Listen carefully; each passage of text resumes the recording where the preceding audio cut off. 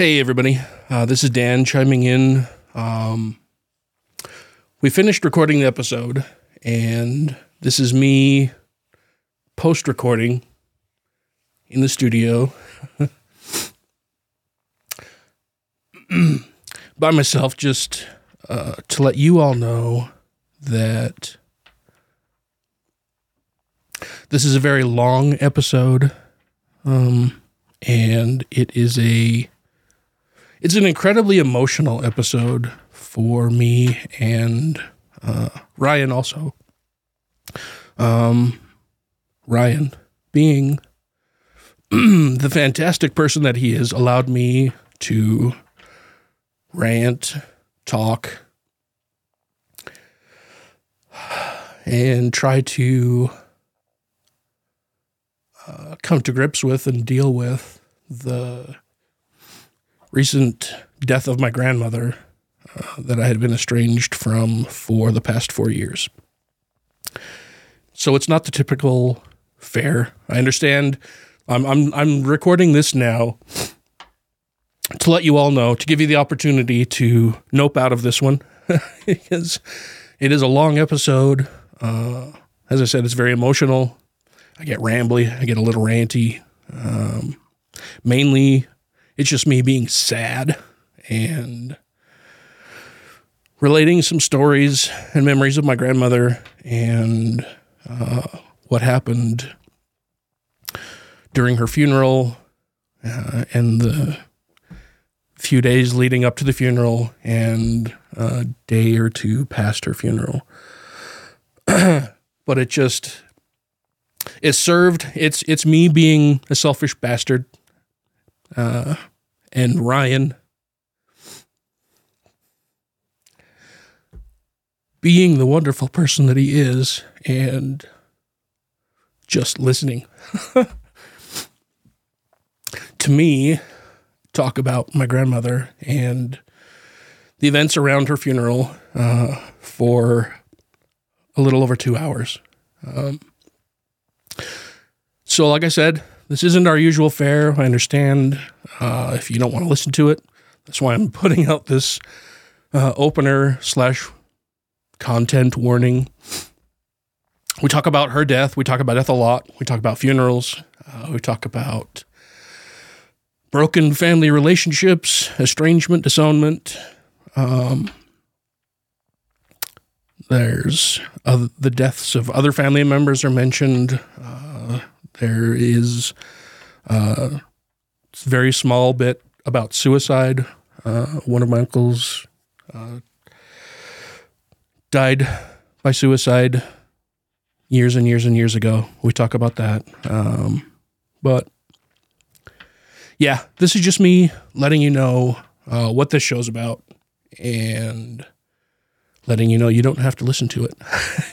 If you want our usual stuff, that'll probably happen next week.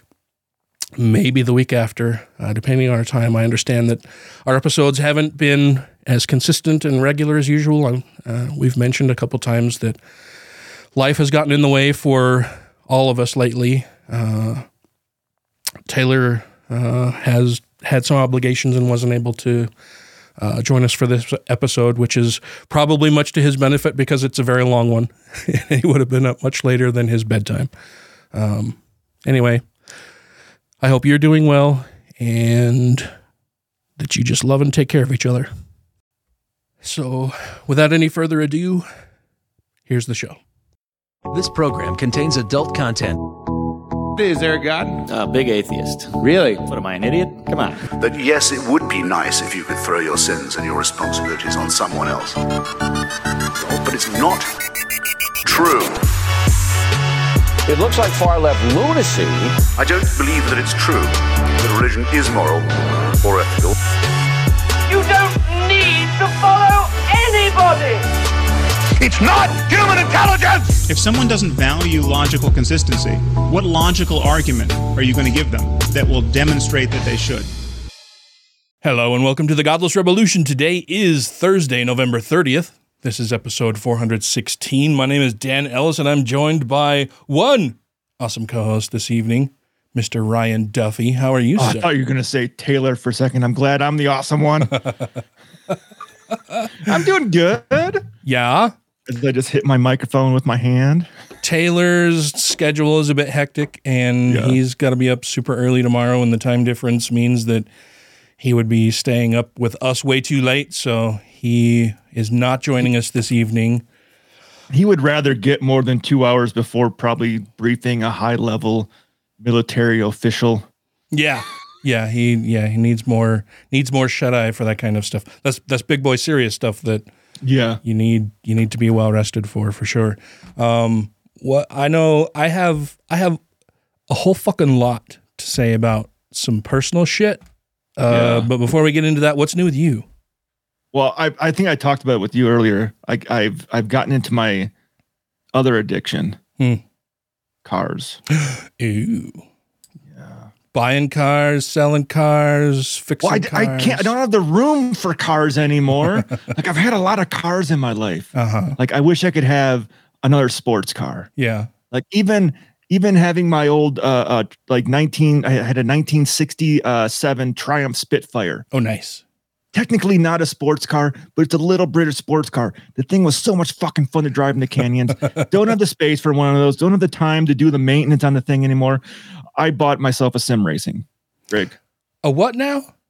A sim racing rig. So I can drive fun cars on a track in simulation. Oh, wow. So then you get to pick like all kinds of cars. All different kinds of cars. I can do work on them in Fake World. I got myself a whole racing seat and the steering wheel. Oh, what in the hell just happened? Ryan went bye-bye. Ryan has rejoined. Oh, where did my screen went gray on you? What part did I cut out at? You must have hit a button on accident or something. No, I've just been, my hands have basically been near my dick. So the real joystick. Yeah. No, you said you were, I mentioned that you get to pick whatever car you want to drive. And I get to pick one of the games that I enjoyed playing since I was a kid at friends' houses was Gran Turismo. So I got the newest version of that right now, and there's I think there's 800 cars in the game you can collect. Oh wow! And modify and tune up and do whatever you want with. So yeah, I've been getting into that since I don't have the time nor space for a real sports car, nor the time and money to take a real sports car down to a racetrack locally and destroy tires and parts of it and then be able to fix it. And that's a whole lot more expensive anyway. Oh, fuck yeah, it is. Yeah. Like I looked at one time, I was like, it'd be fun to take my Corvette to the track. But I need a set of track tires for that because road tires won't really do you well. Well, that's like $4,000. Uh-huh. And you're going to use those up pretty fucking quick. Yeah, so getting more into the hobby of sim racing versus actual cars is way cheaper. Yet still kind of expensive. Yeah, one of my old buddies owned it's an auto body repair shop, and he also built rock crawlers. Oh yeah. And there's some fucking money in that. Oh yeah, dude. Some of the shit he built. Here. Yeah, some of the shit he built was super expensive. And oh yeah. They would do competitions and he'd build them for other people and stuff. And yeah, I know that can be a whole lot of work and a whole lot of money involved in that shit. So the sim way is, well, and not only is it a lot less expensive, it's a lot safer, you know. It's safer and it's still fun. Like I was telling you before we were recording, like I got up this morning and I was I've been doing the F1 series and doing all the races for that. So you literally have to do all the practice laps and do the research. And it's a fun way to play. But then I had to go to the store and I got my own actual vehicle and I was like, whoa. Like I've been sitting here in a sim racer for like 3 hours and now I'm driving a real car and gotta got to remember I'm not on a racetrack. Shit's a little bit different. Like my whole body shifts around instead of just like the wheel in my hand and stuff. Oh, if I had $8,000 to drop, I could make my sim seat do the same thing. Yeah. Oh yeah, they probably got the ones that are set up on a platform and tip and rotate and shake. Oh, wow. I was looking up some of them to get like the top of the line shit. Yeah. Oh yeah, you can spend $100,000 easy to get a fully immersive sim racing setup. I would need this entire room to put it in. Mm-hmm. Yeah, I'm not going to go that far. Yeah.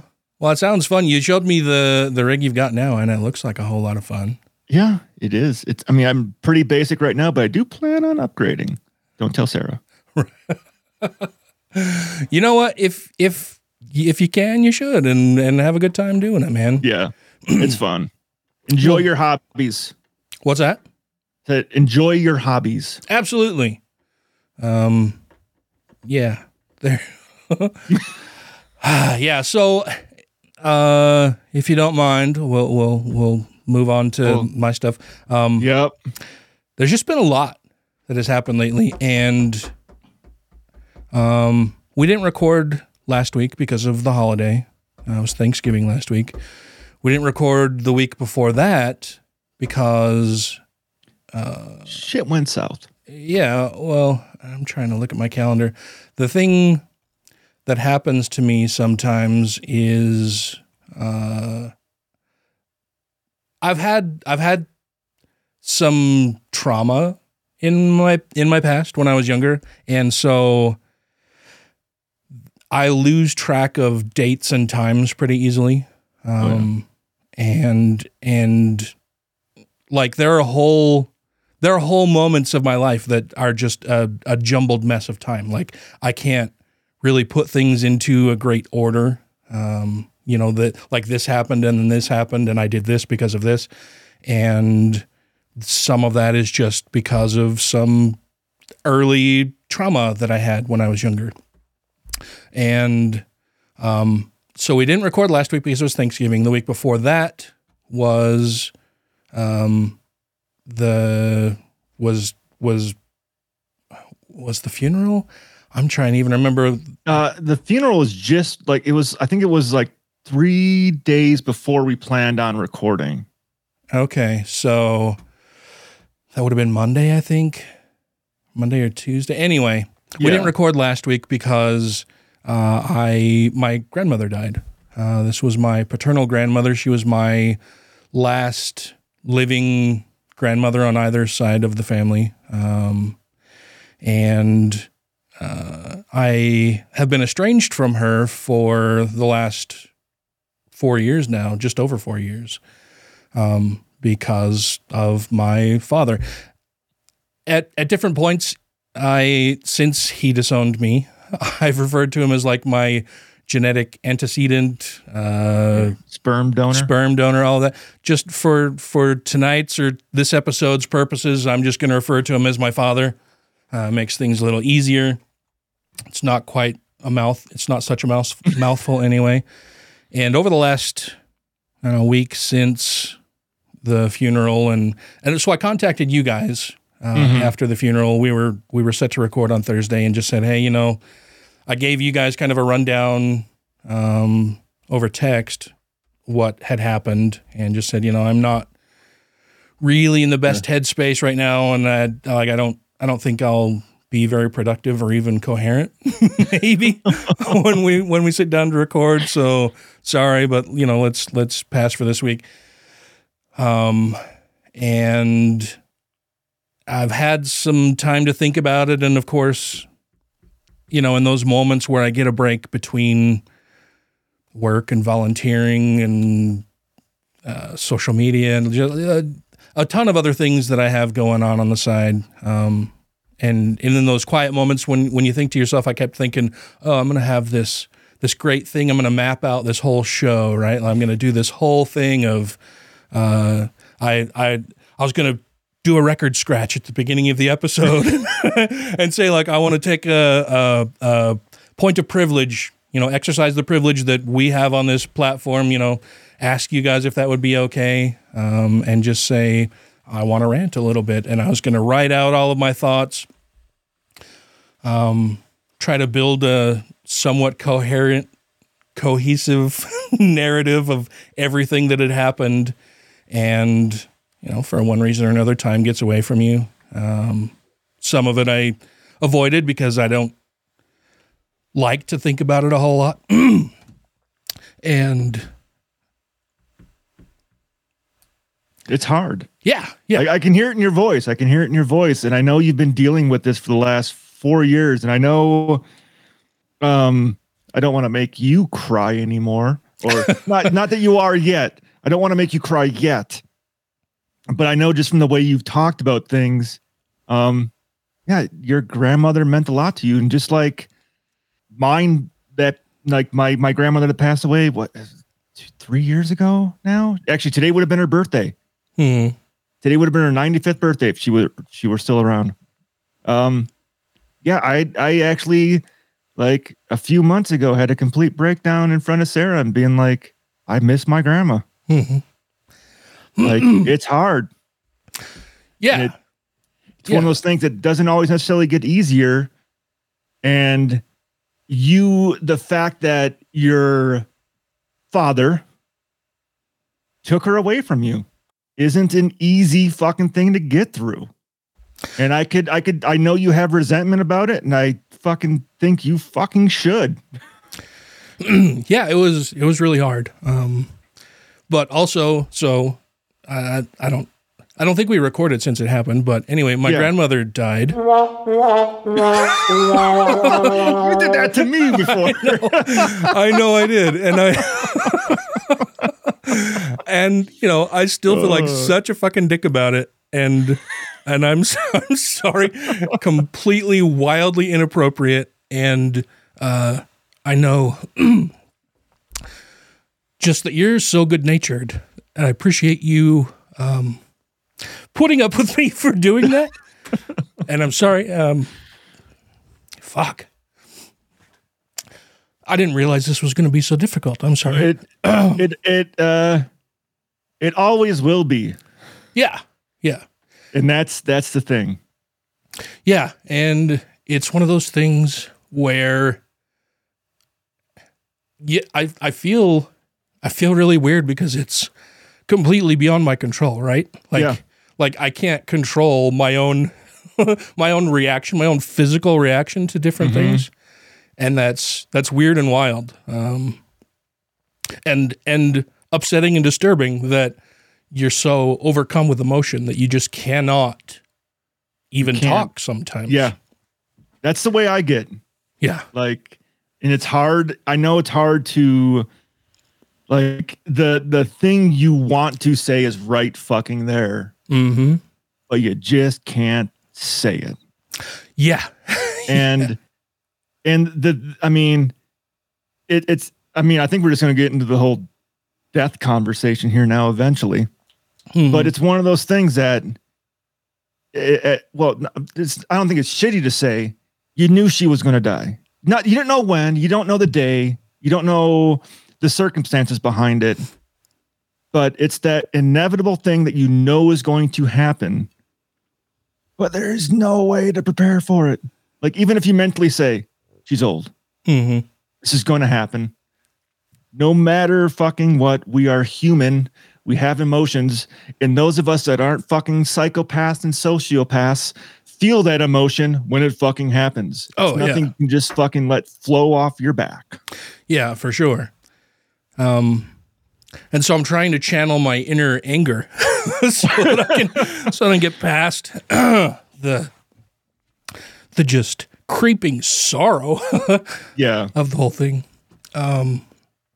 So I didn't even know that she was in poor health, right? Like, she's old. She was 86 when she died. So clearly she, was going to have some health complications at her age. She'd had colon cancer decades ago that she had surgery for and had some complications following that, but, was living a full and happy life, still bowled. She had a bowling league. She was in a golfing league. Still went to church when she wasn't in Wendover. This is my this is my little LDS grandmother. I think she was like 5'2", really short, tiny little lady. And so I knew that she was old and, would eventually be coming to the end of the road. And I knew that even before we became estranged, that she had some health issues. But I thought, surely one of my family members would let me know when, or, if her health took a real turn and she started going downhill, that somebody would let me know. And that didn't happen. So I think it was Wednesday, the 8th. No, it was actually Thursday that I got a message from one of my cousins that just said, hey, I wanted to let you know that Grandma died. And, I saw it, and you initially have the reaction of, oh, wow, that's wild, weird. I wasn't expecting that at all. In the middle, not the middle of the night, but toward the end of the night, it was, we'd worked all day, had dinner. We were sitting downstairs watching television, and it was just about the time we were getting ready to go to bed. And I got that message and turned to Tracy and told her about it. And she said, I'm so sorry. Do you need anything? How are you? All that kind of stuff. And it hadn't hit me. In fact, I haven't really, apart from one other time, really cried about it a whole lot.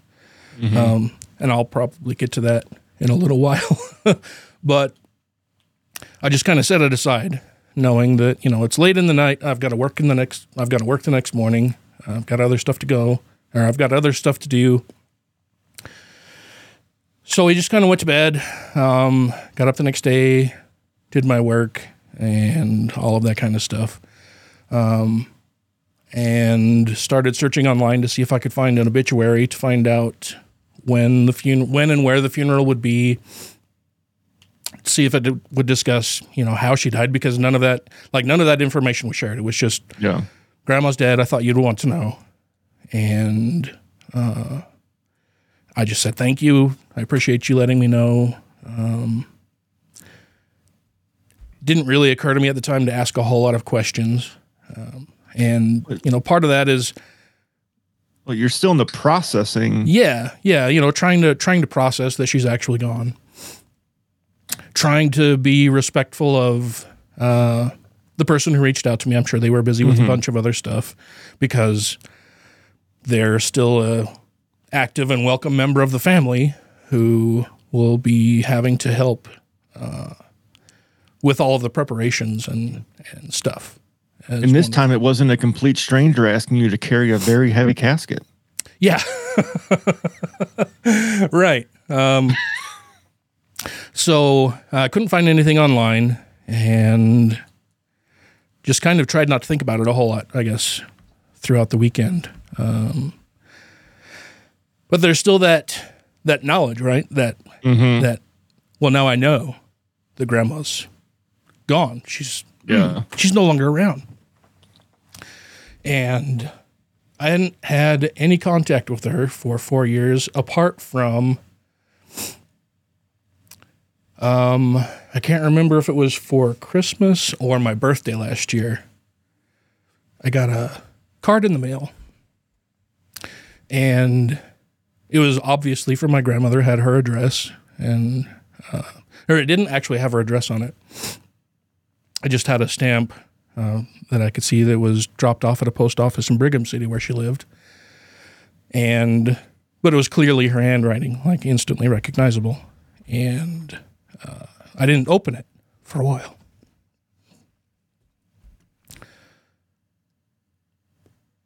Because I thought, oh, well, neat, what is this? And in my head, I thought, okay, there's a couple possibilities. One of them is that this is, a card or whatever that says, hey, I love you, I miss you. Fuck. I hope to see you soon, that you're doing well, whatever. The other option would be that it would be more in line with the last communication with my dad, where he disowned me. And fuck, sorry. It's hard, I know. And, knowing that those are the two biggest possibilities, I put off opening it for a while. I left it on the counter, I think, for 3 or 4 days, and took a picture of it, sent it to my mom, and just said, geez, I wonder what's in here. Mm. And she said, we had a little text exchange back and forth. She asked me if I had opened it or what I thought it was or when I got it. Did you not want to open it initially because you expected the worst? Yeah. Like, I hadn't had any contact with her for 3 years. And then I get this card out of the blue. Hadn't heard anything from my dad, but I finally hear something from my grandmother. And so, yeah, I thought it was probably just, something from her. Also writing me off. Mm-hmm. And I didn't want, you don't want to receive that kind of news. So, oh no. So I just set it aside. I figured it was either that or, that it would be, my grandmother was great at guilt trips. She's Mormon. Yeah. Being Mormon stock, living in Utah her entire life, she was great at guilt trips. Like Catholics probably have the Mormons beat as far as guilt and putting people on guilt trips, but Mormonism is a very close second, I'm sure. Passive aggressiveness and guilt trips. Those are the two big themes running through Mormonism. Of the religion. Yeah. So yeah, I didn't want to open it and face that. So I set it aside for a while. And I think I opened it on a Saturday or Sunday, and thought, okay, well, we'll open it and see what it is. And it was just kind of a random card. And like I said, I can't remember if it was for my birthday or Christmas, but it just said, either happy birthday or happy holidays. I love you, Grandma. And there was a $20 bill in it. And I just thought, well, that's interesting, kind of weird. I hadn't heard from her forever. And it's like, it wasn't even super personalized. It was like you were on the list. Yeah. Like she had a whole lot of grandkids, great grandkids, and I think a couple great grandkids. I'm the oldest grandchild, the first one. Like, I was the oldest grandchild on both sides of the family. And she was really young when they got married. Okay. As Mormons do. Yeah. Mormons in a small town in northern Utah. She was 14. Oh, shit. When she got pregnant with my oldest uncle. Following in Joseph Smith's steps. And got married at the age of 15 and gave birth. Oh, shit. And, there's all kinds of neat stories I remember of her and my grandfather talking about their early dating years. And like when they built their house, it was on a dirt road, no sidewalks, no paved anything. And they just built their house kind of in the middle of nowhere. Like there was a somewhat maintained dirt road in the front of the house. And that's the only house they ever really had together. They lived for a while, I think in southern Idaho or much farther northern Utah, while my grandfather worked on some tunnels through some of the canyons. He did that for a while. And then they ended up building their house in Brigham City. But, there are a bunch of stories about when they first started dating of she lived in Bear River, he lived in Brigham City, and it was, it's a fair distance in between. And he would ice skate during the winter on the Bear River to go and visit my grandmother. And, he'd ice skate up and down the river back and forth. And that was just kind of fun. Huh. But so I get this card, and it's just a generic thing. And I just kind of set it aside and thought, okay, well, that's weird.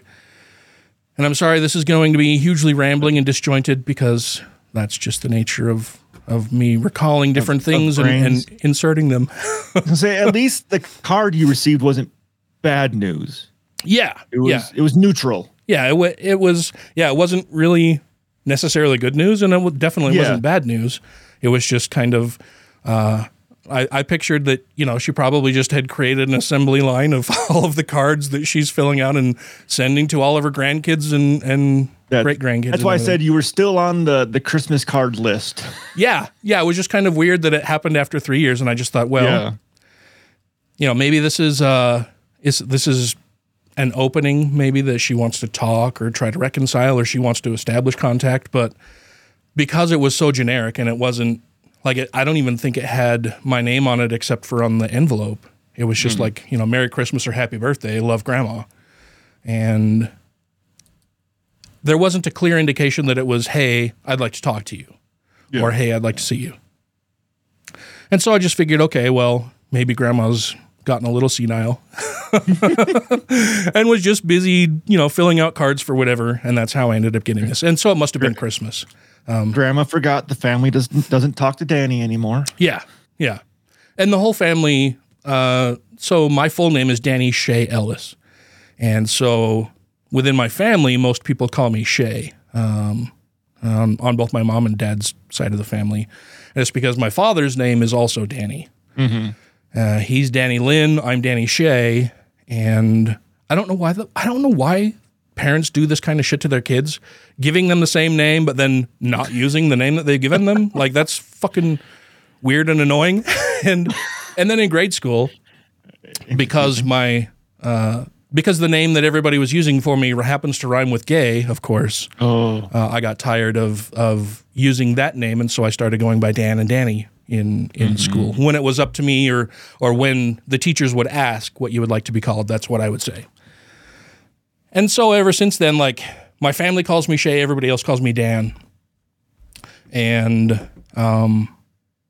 so that's all of that. But so I get this message from a family member saying Grandma's dead. Put it aside for a little while. Try not to think about it a whole lot.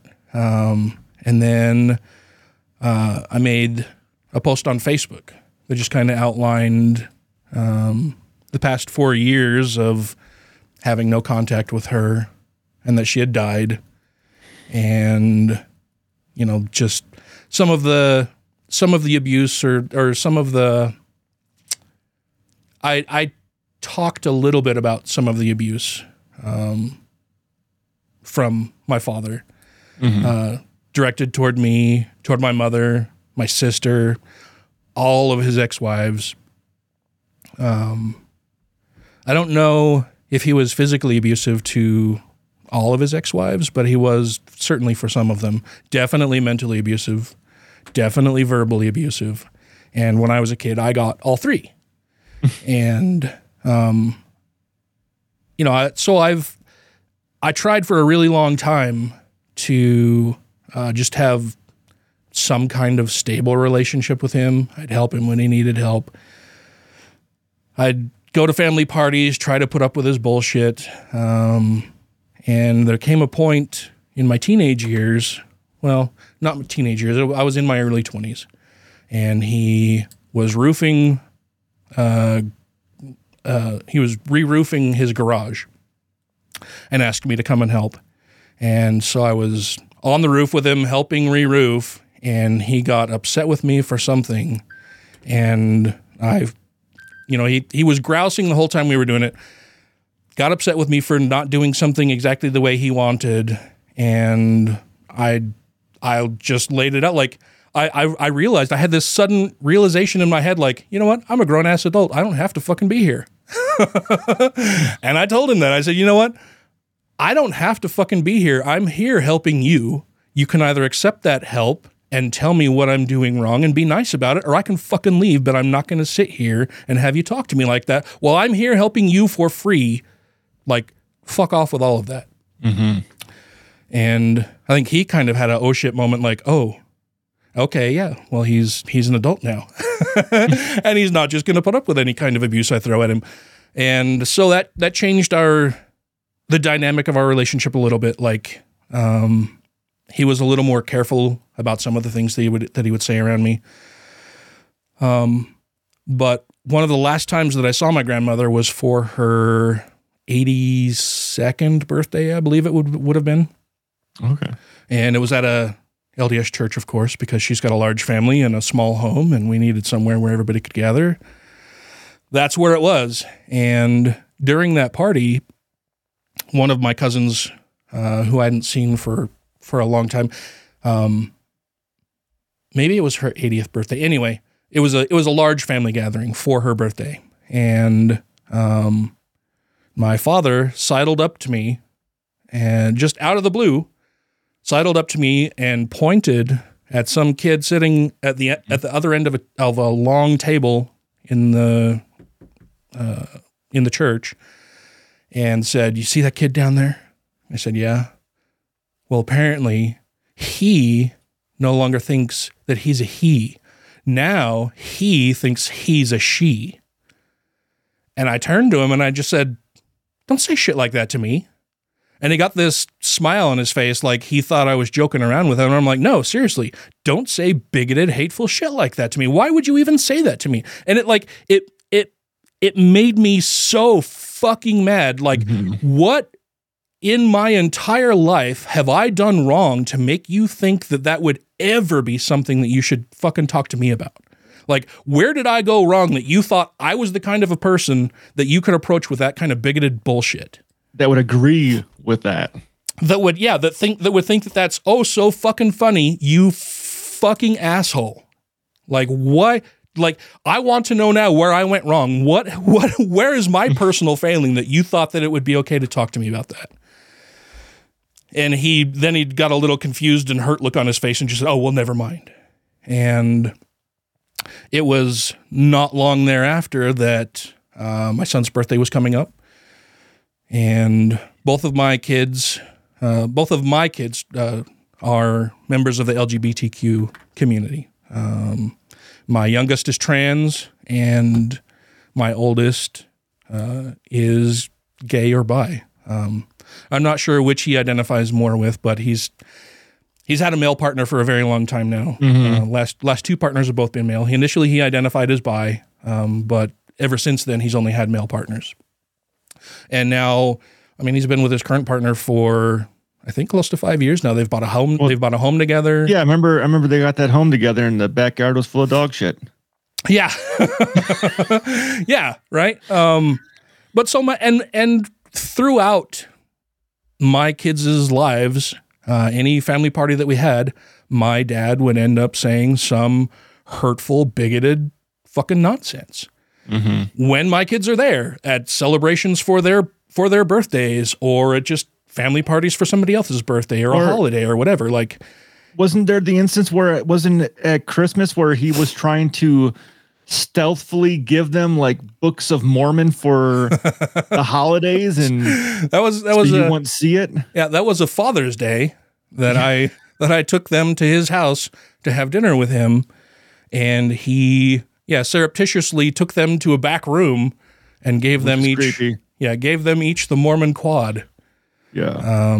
For those of you who don't know, that is the 4 texts that are used within the LDS faith. Of course, there's the King James Version of the Bible, the Book of Mormon, the Doctrine and Covenants for the LDS faith, and the Pearl of Great Price. Mm-hmm. And gave that to them, and apparently also mentioned to them that my dead sister was talking to him through the carbon monoxide detectors in the home by flashing lights on them.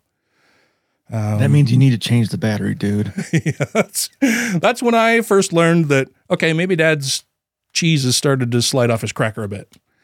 And it was several months later, maybe a year or more later, that one of my cousins contacted me out of the blue to say, hey, is your dad okay? This is when we were still, speaking, and I'd still see him and everything. And I said, well, he's got some issues. What specifically are you talking about?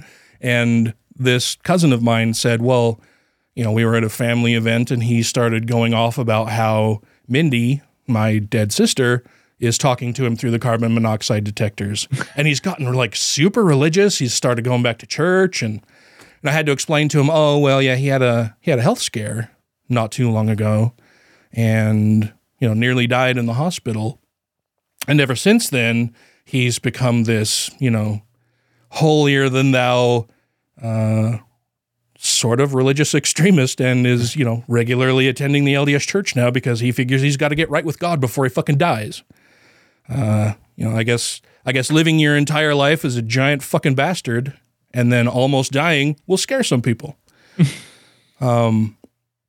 And when he was in the hospital, I heard that he had taken a turn for the worse and was summoned. My grandmother was actually the person who contacted me and wanted to let me know that my dad was not faring well and that, that he may go, and that if I wanted to see him, I should come and see him. So I left work and went to the hospital and took the next 2 days off work and went to the hospital for the next 2 days after that. And when he recovered, he called me to let me know how angry he was with me for not seeing him at the hospital, because he had no fucking idea that I had been there because he was in and out of consciousness and on drugs, and was very angry with me for not going to see him. And of course, that was just a whole other level of, you miserable fucking asshole. Like, I told him on the phone, like, look, asshole, I was there for 3 fucking days. I took time off work to come and see you while I was in a new job and still learning the ropes, and told them, look, if it means that I have to lose this job, so be it. My dad's in the fucking hospital and might die. And then for you to call and accuse me of not even going there and thinking that I'm the asshole in this situation, like, go fuck yourself. Yeah. I said, talk to grandma. She will let you know that I was there. And apparently, even after talking to her, well, maybe he never even did, because he still carried it with him that I was too cold and callous to even go and see him in the hospital when he was on his deathbed. Anyway, I get this call from my cousin, my grandmother, or I get this text from my cousin. It's a Facebook message, actually. Says that my grandmother's dead. Set it aside, look for an obituary for a long time, don't find one.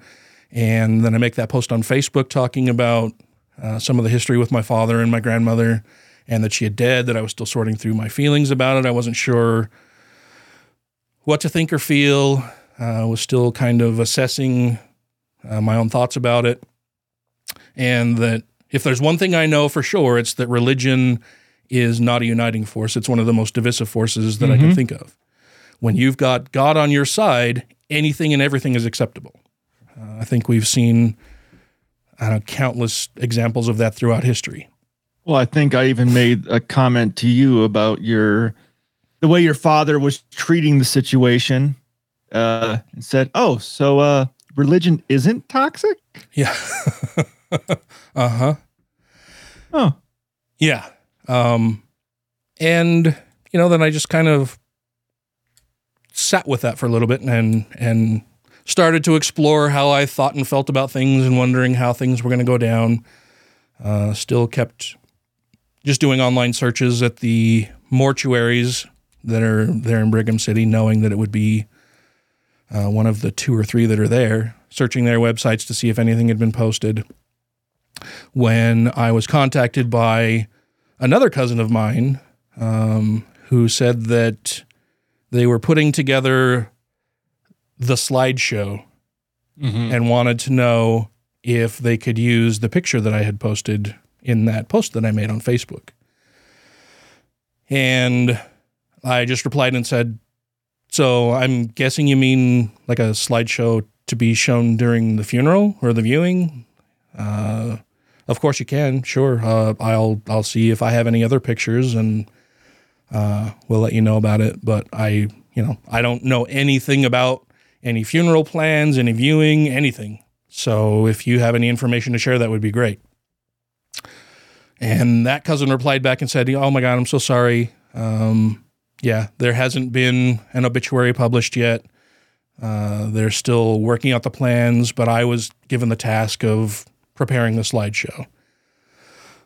And I said, okay, yeah, great. Then I went out and organized all of the photos that I had, put them into Google, and then just sent her a link to that so that she could download them. Mm-hmm. And I'm sorry, I'm probably exposing a little bit too much information about this cousin. I'm trying to keep their names out of it because my dad is such a vindictive asshole and does not know that they have contacted me. And we'll get to some of that in a minute, why I'm trying to keep them out of it. So I just said, sure, of course you can use them. She said, thanks, great, whatever. And then I think it was the next day or the day after, I finally found the obituary online and just sent a link to her and said, hey, here's the obituary. Let me know if you need anything else, blah, blah, blah. And that was basically that. I told Tracy about the obituary. Of course, it's got the details for when the viewing, there were 2 different viewings, when those were going to be, where the funeral is going to be held, where she's going to be interred, all of that kind of shit. And Tracy read it and said, so do you want to go to the funeral? And like, funerals have never been a thing that I'm happy to go to. Like, nobody wants to go to a funeral. No. Very few people want to go to a funeral, right? Yeah. And it's something that I maybe avoid a little bit more than most. I don't know. But I'm on the same boat with you. I hate funerals. Oh, yeah. Because to me, I don't know if psychologically going to the funeral is it's the last step in admitting this is true. Mm-hmm. So the longer you can hold that thought off that this has actually happened, this is reality, this is what's going on. Like it's not until you step up to that casket you go, oh shit. Mm-hmm. The whole whatever 7 parts of going through grief and whatever, like, yep. Oh yeah. I am now standing at the precipice of realizing there's no more denying. This is the acceptance no more part. Pretending. Mm-hmm. This has happened. And here is the proof. Mm-hmm. Yeah.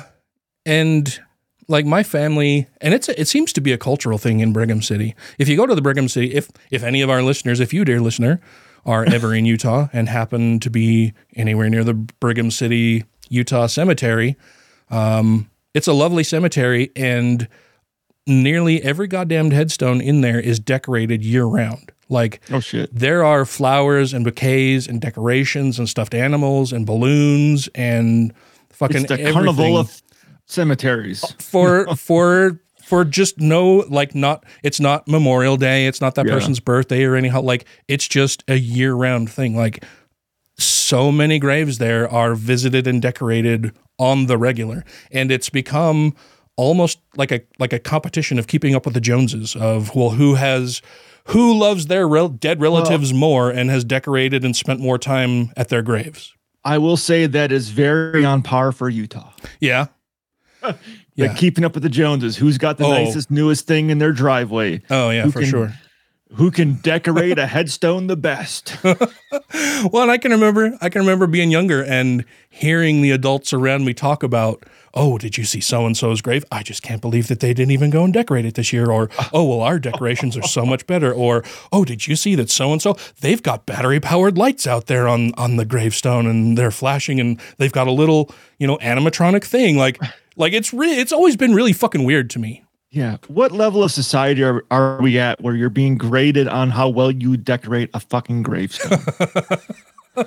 Yeah, it's always bizarre. Like funerals, they've never really been my thing, but what has most definitely not been my thing is going to a cemetery to stare at a headstone and, visit or think about whatever person you're there to see or visit or think about.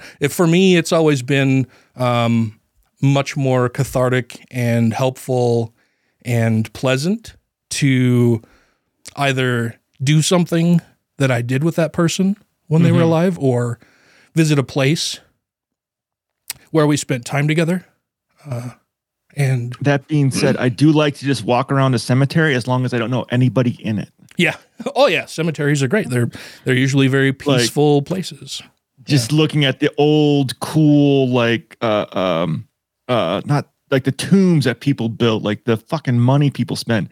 And I remember back home going to the cemetery there where there's a gravestone there where I can't remember, the story was like the guy's dog wouldn't leave.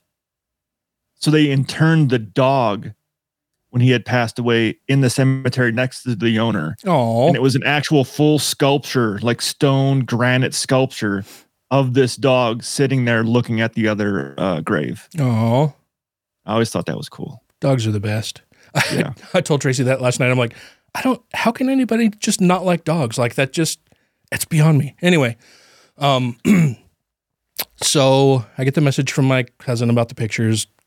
I reply back with the obituary the next day, and Tracy asks me if I wanted to go to the funeral.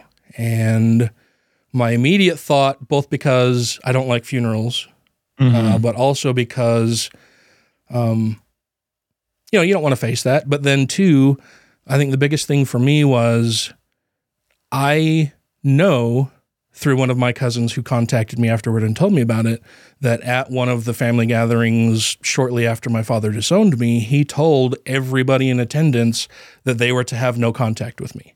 Mm-hmm. That he had disowned me because I was mean to him and I was out of the family. Nobody else should contact me, have anything to do with me. Your mentally unstable father told the rest of the family to forget you. Yeah, that I'm the bad guy. And because of that, I hadn't really seen or talked to almost anybody out of the family, save for one or two cousins who still would reach out and contact me every now and then for different things, or we'd visit, just say hi, check in on each other, that kind of stuff. But by and large, my very large extended family had followed my dad's instruction to have no contact with me. And I knew that they would all be grieving and had been told that I was unwelcome and unwanted. And I didn't want to interrupt their grieving process and disturb them by being a person that they had been told and maybe felt was not wanted there, right? Mm-hmm. That would just heap more anxiety, misery, anger, whatever other feelings that they would feel, that my presence would just amplify or aggravate those feelings. And I thought about that and told Tracy, I don't think I want to go because of that. Like, I don't want to cause a scene. I don't want there to be a ruckus. I don't want to upset anybody else more than they already are. I've been basically kicked out of the family. I've had no contact with any of these people. And Tracy said, it's not up to them and it's not about them. It's about you.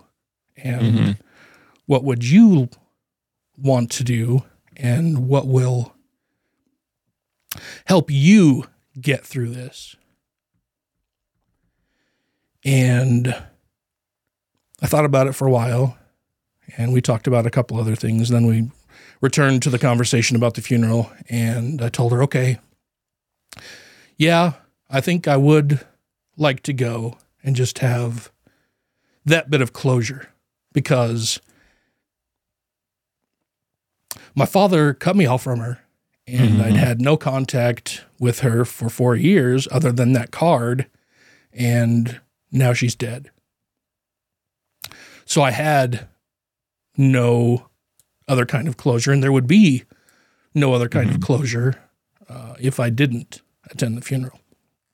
And I would just like to say that 4 years of separation was no fault of yours. Thank you. Yeah. That was hard. I thought, that at some point during that time she would maybe reach out, but I mean,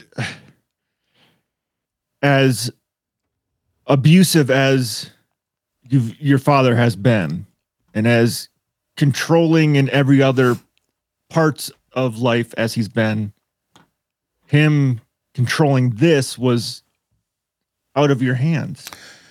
Yeah. I appreciate that. And I know it sucks. It's shitty. And I on one hand, I can feel the same wish saying, well, I wish she would have just defied him and reached out. No one knows. You don't know. I don't know what her mental thinking was on, well, I might rely on my son for these things, and if I do this, am I going to lose this relationship? Mm-hmm. But your dad was a piece of shit. Yeah. And that's what it comes down to. Yeah. Well, so I don't want you to beat yourself up over that. Oh, thanks, man. I appreciate it. And they had a pretty close relationship, and they spent a lot of time together.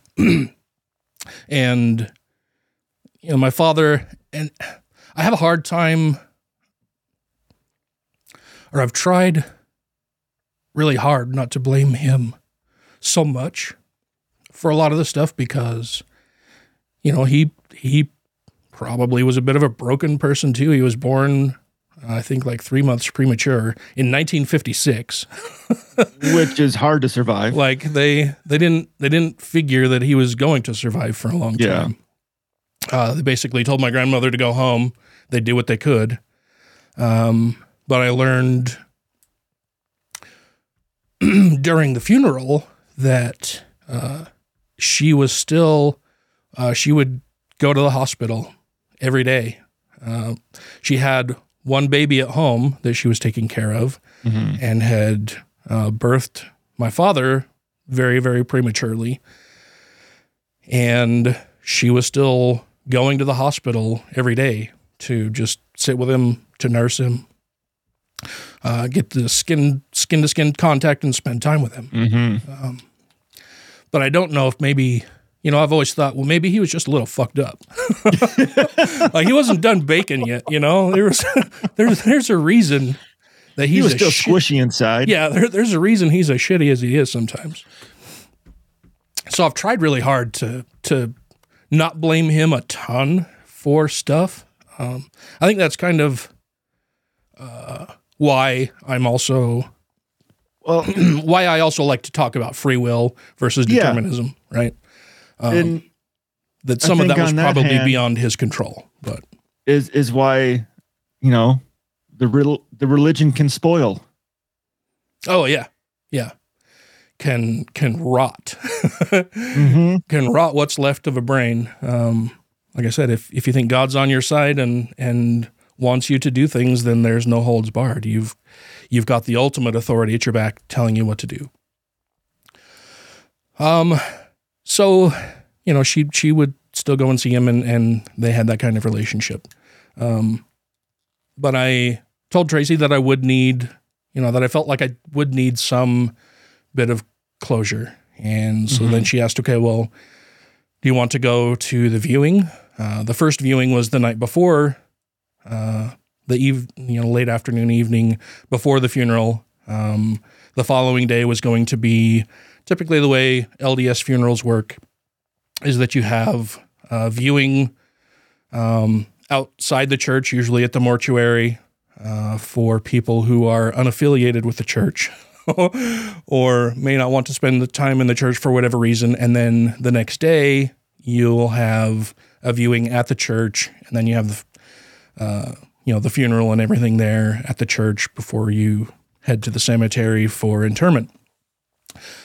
So I said, well, I don't want to go to the evening viewing because I'd like to go to the funeral, and, driving there and back 2 days in a row would probably just be a bit much. And I said, so I think what we ought to do is we'll go to the funeral, and another way that LDS funerals work is that you'll have a viewing during the day for however long, usually a couple hours, and then you've got like a half hour to an hour break between that and the actual funeral, and that half hour to an hour is when the family gathers in the viewing room and they do a family prayer, and you just kind of commiserate and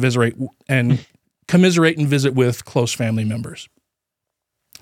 And so I said, well, what we ought to do, or what I would like to do, is we'll go there for the day of the funeral, and we'll just show up late-ish toward the end of the viewing so that we can go in, dip into the viewing real quick. And she said, well, do you want to stay for like the family prayer and everything? And I said, well, I don't know that I would be welcome, and I don't want to upset other people, so let's just kind of play it by ear, see how it goes.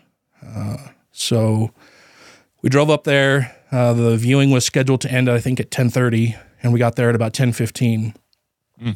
And we drove up there. Holy shit, we're almost at an hour already recording, and I'm not even fucking really getting into this shit. I'm sorry, everybody. This is going to be a long episode. You feel free to pause it, return to it later if you need to. I'm not going to release it in 2 parts because that's not going to be a thing. Anyway. As long as we can take a break at one point, because I do have to pee. Yeah, you want to take a break now? Let's do that. Let's take a break. We'll pick up at funeral stuff. Okay. Yes. All right. All right. Thank you to everybody who has rated the show on iTunes and Stitcher and are following us on YouTube, Twitter, and Facebook. And to all our Patreon patrons, you make the show possible. Okay.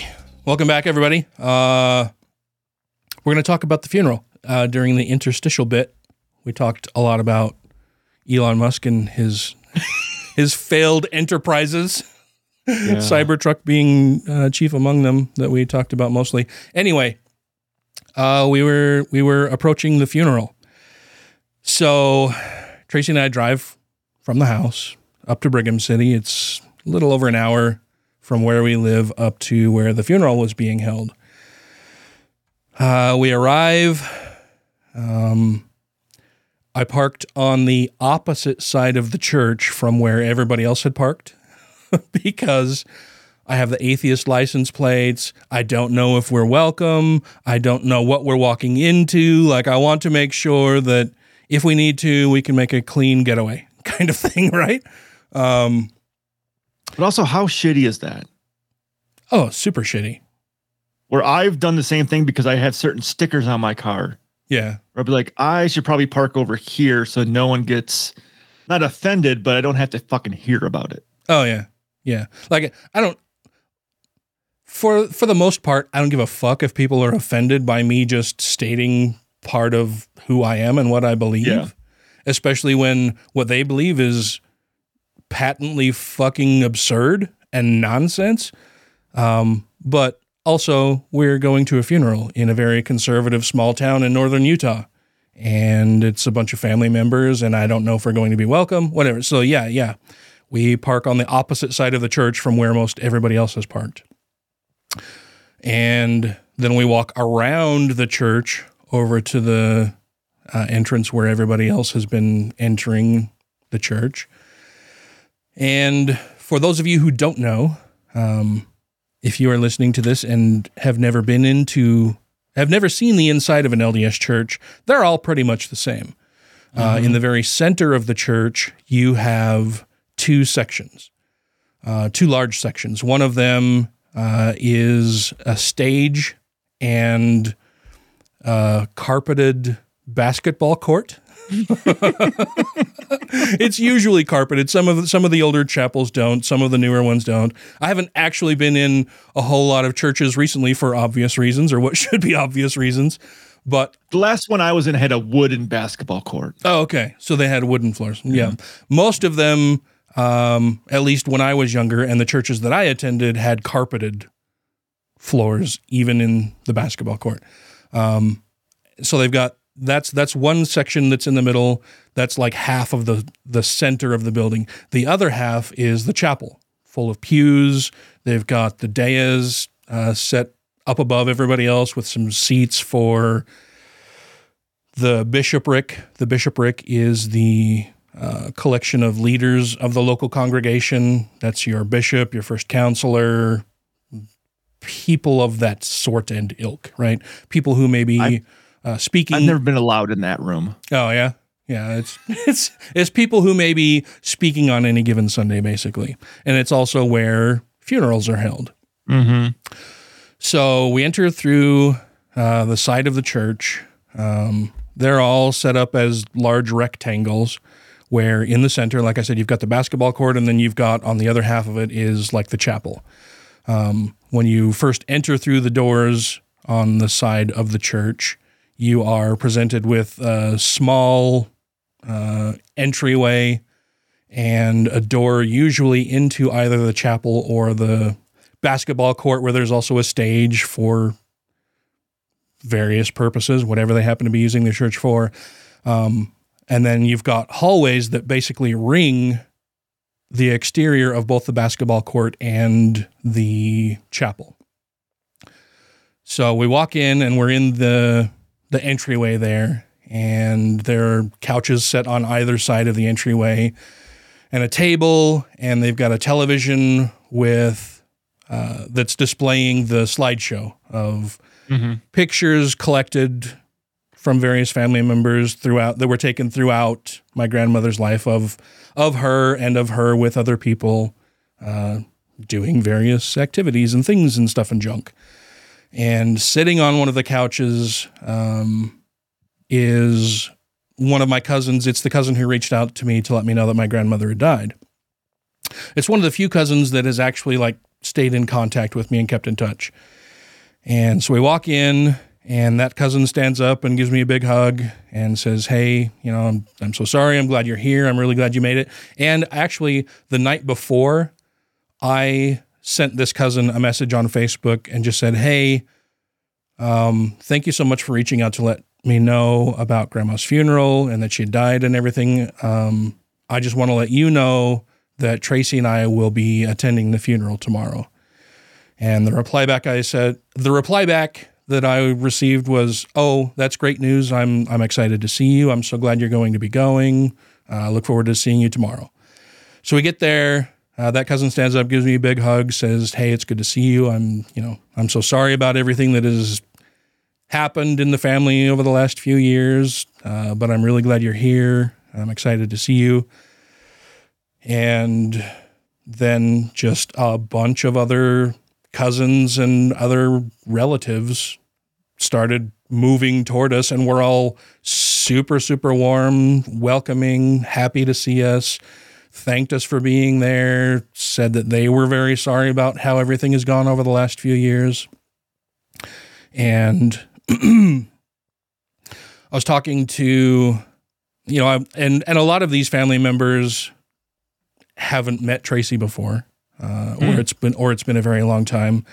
Some of them that were collected there in the entryway, or that came over after they saw us arrive, were relatives that I hadn't seen for a decade or more, for a really long time. And they came over and said, "Hey, how great it is to see me," and they were so glad I was there, and all of that warm, welcoming, loving kind of people that you would hope and expect wherever you're going, especially if you're grieving, right? Yeah. And so we chatted for a little bit, and I introduced Tracy to the people that I knew she hadn't met or hadn't seen in a long time, and reminded her of their names and vice versa. And then I checked my watch at one point and saw that it was like 10:20 and the viewing was set to end at 10:30.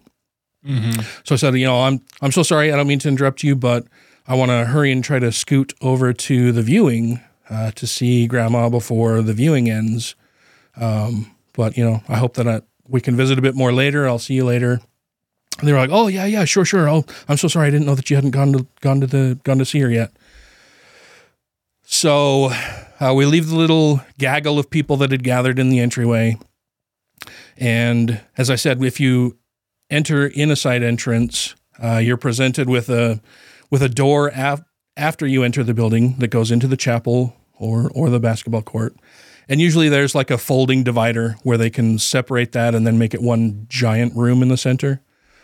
And then where the heathens and the good people can converge. Yeah. And then, like I said, there are hallways that ring the outer perimeter of that. And then on the opposite side of that interior where there's the basketball court / stage area and the chapel, there's a church library, there are church office buildings, there's usually like a kitchen, bathrooms, all of that kind of shit. And it's, a long hallway that basically rings that whole interior area. And so we moved past that gaggle of people, and I looked down the hallway toward where the room was where they were holding the viewing. And I see that basically in the center of the hallway is my oldest uncle. He's the only, my grandparents had 4 sons. My Uncle Dave is the oldest. My dad was second. My Uncle Rick was born 3rd and is only 10 months separate in birth age from my father. But my father was born like 3 months premature. So really they were like only separated by 7 months biologically. Shit. And they grew up, they were the closest of the brothers. And then there was the baby, Jeff, who died in an explosion at Thiokol in the 80s. If you search on the internet for an explosion at Thiokol in the 80s, I think is either 82 or 84. There have been a few, but he was in the explosion at Thiokol that claimed the lives of, I believe, 4 people, 4, maybe 5. And he was the one who lived through the initial explosion and then was life flighted to University Hospital, or I'm sorry, LDS Hospital, and died there in the hospital. He had 3rd-degree burns over 90% of his body, and it was no real chance of survival, but he lived through the initial blast, and they did what they could for a while, and then he died there in the hospital. But that was the baby of the family. Yeah. And he was the first. Side note, if you go to Thiokol buildings now, it looks like a jungle gym because they have slides on the outsides of some of the buildings. To try to escape if there's a... Try to escape if something goes wrong, you can jump in a slide and get the fuck out of there. Oh, yeah. Well, the explosion he was in, leveled the building and blew him... I want to say they said it was 100 yards away from the building. He was stripped of almost all of his clothing, just blown away. Shouldn't have survived. No, shouldn't have survived the initial blast, but did. Yeah. Anyway, so I see this hallway. My oldest uncle is there. I've only got, of the 4 boys, 2 are dead. My Uncle Jeff died in the explosion. Mm-hmm. My Uncle Rick was a raging alcoholic and almost drank himself to death several different times, and then ended up, he took his own life, put a shotgun under his chin one day. More on that maybe in another episode, maybe even during this one. I don't know. This is all a weird tangle of family shit, so you're just going to have to put up with it for a minute, everybody. And I look down the hallway, and I see my Uncle Dave standing there, and he's talking to somebody. That's about in the middle of the hallway, down toward the room where they're holding the viewing. At the end of the hallway, just outside the room where the viewing is being held, I see my father. And he's standing there talking to somebody, and I can see a profile of him. He happens to turn his head as I'm looking down the hallway, sees me there, and kind of does this weird, like, stutter shuffle, like, oh shit, where do I go? What do I do? What's going on? Kind of thing. And I thought, oh, he's seen me. He will, either try to confront me or do something, or he'll just, fuck off for a little bit so that I can go and see my dead grandmother at the viewing and try to get some closure. We're walking down the hall. I'm super nervous, anxious, feeling all the feels. And I had cotton mouth like you wouldn't believe because I'm so nervous and anxious and had just been talking to people. So I stop at the drinking fountain that's just a few steps down the hallway. I bend down to get a drink, and Tracy said that the whole time we were in there, she was on high alert, like scanning the throngs of people to see where any potential threats may lie. She was your Rottweiler. Yeah, she's the person who's on guard for any kind of disturbance. And meanwhile, I'm like, I've got blinders on and I'm trying to keep my head down, just like try not to disturb anybody. I don't want to cause a ruckus. I don't want there to be any confrontation. Like, we're all here to grieve, ostensibly, right? That's the whole purpose of this. And people will just let other people grieve in their own ways, and they'll try to stay out of each other's way and whatever. And also, though, that I didn't want to upset anybody, I'm just keeping my head down. I don't want there to be any issues. So I get a drink and finish that, and we continue walking down the hallway. My uncle was still talking to somebody when he walked past them, and Tracy said that she saw him look at us, and he recognized me, and then I think probably continued the conversation with whoever he was talking to just to avoid having to say anything to me. And that's understandable. I get it. He hadn't seen me in a very long time, was told not to have any communication with me. And here I am at the funeral for his mother. So we walk past him, and as we're getting closer to the viewing area, I see my dad glance up the hall and see us walking toward him again. And he does that same kind of looking around like, what do I do? What do I do? And dismisses whoever he's talking to. And instead of like backing or, going down the other hallway or leaving or whatever, goes into the viewing room and sits down in a chair right next to the coffin, right next to the casket, at the head of the casket where my grandmother is, and then scoots the chair as close as he fucking can get to the casket and is sitting there almost like he's going to wrap his arms around the casket and is protecting it like a fucking gargoyle. Like he's ready to block you out. Yeah, absolutely. And I thought, well, I guess I know now that he's not going to just allow me to grieve, that he's not going to allow me to spend any time, at the side of the casket to really see my grandmother or anything. And so I saw that going on, and then I saw a couple people shuffle into the room and make their way toward the casket. And I thought, okay, well, I can let them go and see my grandmother, and then maybe they'll see my father and distract him or whatever. So we're in the viewing room, and we kind of divert off to the right where they've got a table set out with, a bunch of family pictures and trophies that my grandmother, she had 2 fucking holes in one during her life. I've not had a single one. She's a better golfer than you. She had trophies there for 2 holes in one. She had a bunch of bowling trophies and pictures of various adventures and stuff. She was a very active lady.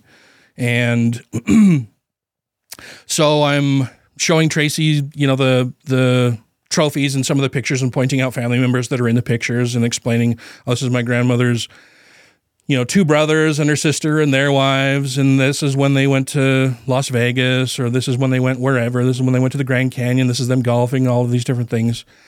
And I can then see that these 2 women who had entered the viewing room were talking to my dad. And I thought, oh, okay, well, now is the opportunity. He's a little distracted. I can go and stand by I can go and, at least peek in the casket and have that bit of closure of seeing this person actually laid out in the casket and that they're gone. Yeah. And so we started, slowly kind of making our way over there, and I can see him like looking past the women that are standing there and sees me, and I can see him like, shifting himself even closer to the casket, like to where his shoulder is bumping up against the casket. And I realized then that he's either going to cause a scene. No, he is going to cause a scene if I get much closer. So I just kind of abandoned that and figured, okay, well, I guess now I know that I'm not going to be able to spend any time at the side of the casket to say goodbye. And I know that we're not going to be welcome to stay in the viewing room for the family prayer and all of that kind of stuff. So, again, just me keeping the blinders on and my head down, turn and make my way toward the door. I exit the door, walk out into the hallway, and now we're standing at the elbow of the large, long hallway on the side of the building and the shorter hallway. And, we leave the room, and I just turned to Tracy and I said, do you need to go to the bathroom? Because I got to go to the bathroom because it's the morning. We've had coffee. We just drove more than an hour to get there. I'm nervous and I got to go pee. So I was like, I'm going to go to the restroom. I start walking down the hall and I get almost to the end of the hallway before I'm about to round the other corner. And I hear Tracy say, "Oh, Dan." And I turn and then I hear, "Hey." And I look down the hallway and it's my cousin Brandon, who I had always viewed growing up. I mean, we were very close in age. My cousin Brandon's father was my Uncle Rick. And, our fathers were really close. We hung out all the time. Brandon was the brother that I never had. We were raised and treated each other as brothers our entire lives up until, I don't know, fairly recently, within the last decade or so, maybe a bit longer. Brandon is following in his father's footsteps to a large degree. He was a raging alcoholic, in and out of jail, domestic abuse, can't maintain a job forever. Free will. So we didn't stay in close contact for the last while. But I hear Tracy saying my name, and I turn and I see him, and I was like, "Oh," and he's like, "Hey," and I thought it was he's going to say, "Hey, fucker, where you been?" or whatever, like a friendly, "Hey, what's going on? Come over here." So I turn around with a big shit-eating grin on my face, start walking down the hall, and I've got my arms out like I'm going to give him a hug, and he holds up his hand and he says, "No, he doesn't want you here." And by that time, this is me walking toward him the whole time. And by the time I get right up next to him, that's when he says, he doesn't want to see you. And I just said, okay, well, he doesn't have to. And I turned around and walked back down the hallway, rounded the corner, and went into the bathroom. And standing in there, took a pee, finished up, turn around, washing my hands, and another one of my cousins, a husband of another one of my cousins comes in and sees me standing there washing my hands, and I'm thinking, oh shit, what now? And he was really kind, and he just said, "Oh, hey, Shay, I'm." Gave me his name. I'm your cousin's husband. I don't know if you remember me. And I was like, "Oh, of course I do." Used his name. Of course I remember you, so and so. I'm thanks. He's like, "Oh, I'm really glad you're here. It's good to see you." And I was like, "Oh, Thanks, man. I really appreciate You're the that. only one. Thank you so much. I really appreciate that. It's good to see you too. I wish it was under better circumstances. All of the platitudes that you offer or try to offer during these kinds of times. And left the bathroom, came back out, and Tracy was nowhere to be found. I was like, shit, what's going on? What the hell? She's starting the car, getting warmed up. Did somebody kick her out? Is somebody giving her a hard time? And then she emerged from the other bathroom and everything was fine. So then we're just kind of talking quietly to ourselves. And I said, well, I guess that answers that question. We're not going to stay for the viewing or the family prayer. I said, why don't we just go try to find a seat in the chapel and we'll wait for the funeral to begin. So we go into the chapel. We enter on the opposite side of the chapel from where everybody else is going to be coming in. You know, it's the opposite side of the building, the same side of the building where we had parked, and opposite from where we know the procession is going to be bringing the casket into the chapel. And we sat in the second to last pew on the left side inside the chapel, because it was only big enough for the two of us. Like it was a much shorter bench because it's the way the walls are constructed and everything. Yeah. There was only room for the two of us, and we sat down. And Tracy says, "Well, should I sit on the aisle?" And I said, "Well, why?" And she's like, "Well, just so then it's harder to see you, and in case there's any kind of problem, like it would be more difficult for anybody to cause a problem if they've got to, get at you over me." And I was like, and I'm thinking to myself, fuck, man. It shouldn't be a thing. Not only should it not be a thing, but she's concerned enough about me. Herself in the way. Yeah, she's concerned enough about me and considerate enough and willing to put herself in between me and whatever kind of bullshit may come my way as we're sitting there. And so I just said, yeah, sure. Thank you. That'd be great. So we swapped seats and we're just sitting there, kind of chatting with each other back and forth. We waited for, about a half hour before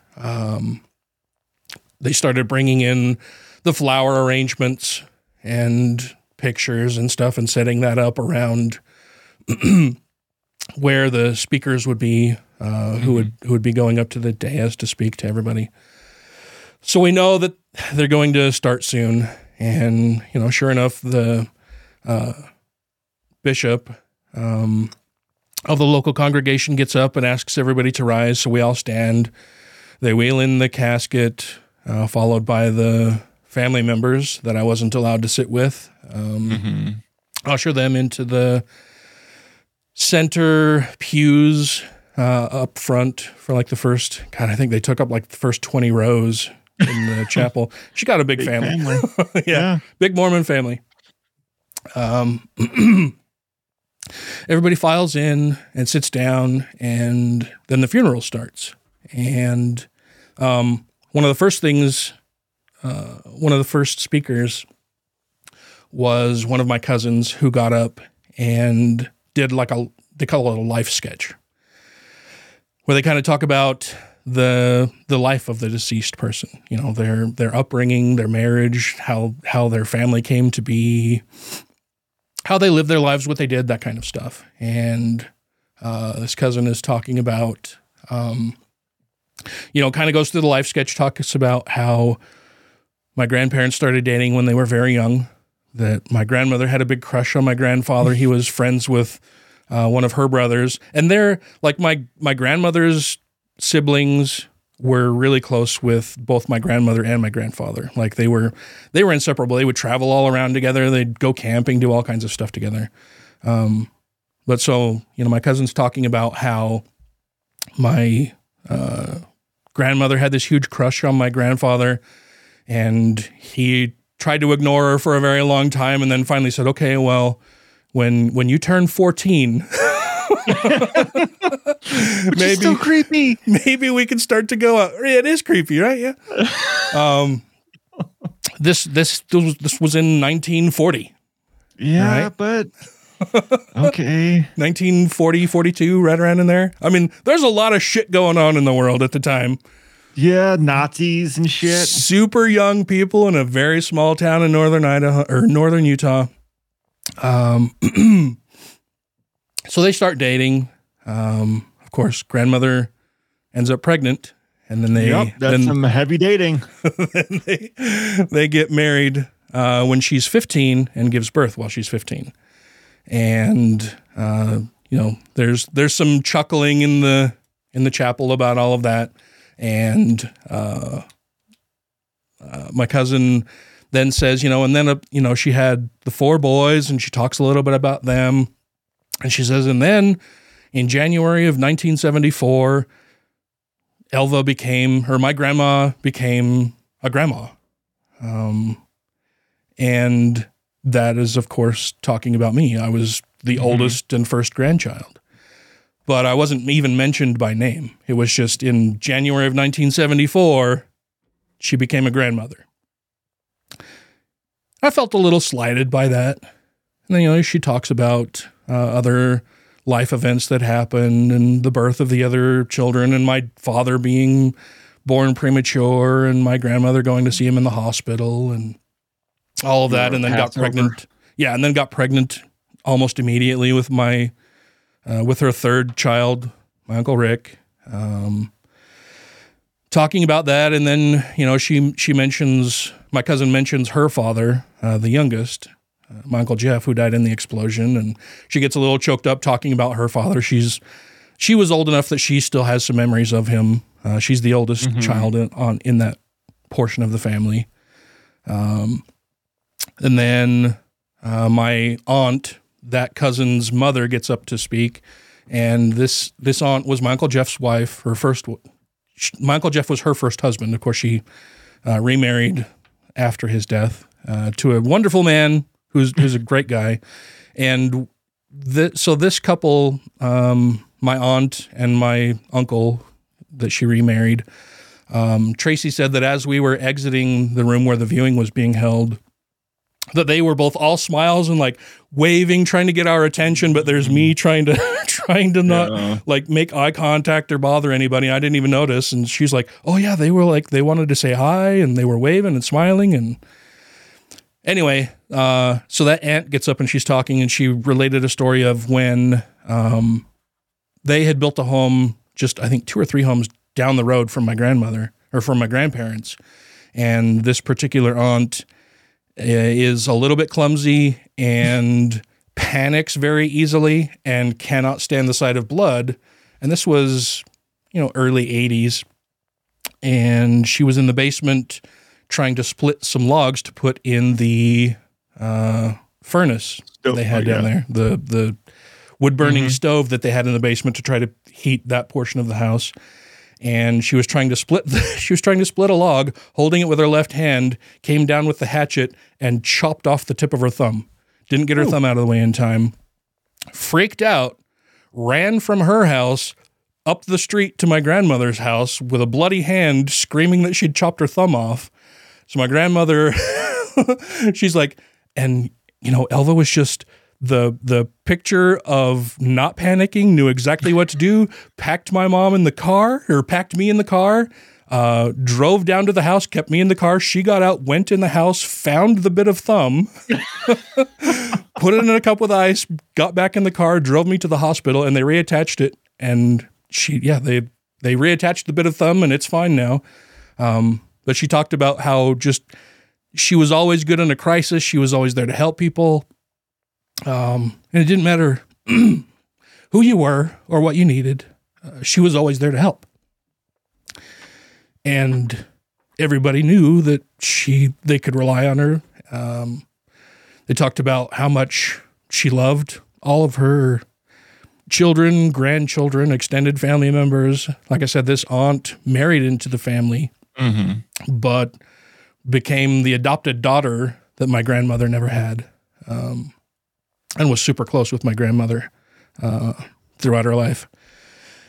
And so she just talked about how happy she was about that. Then my dad got up to talk, and he sounded like, Tracy said he sounded like a blubbering fool. Like there was no coherent through line for anything that he said. And all he talked about was food that they ate together and gambling trips that they went on.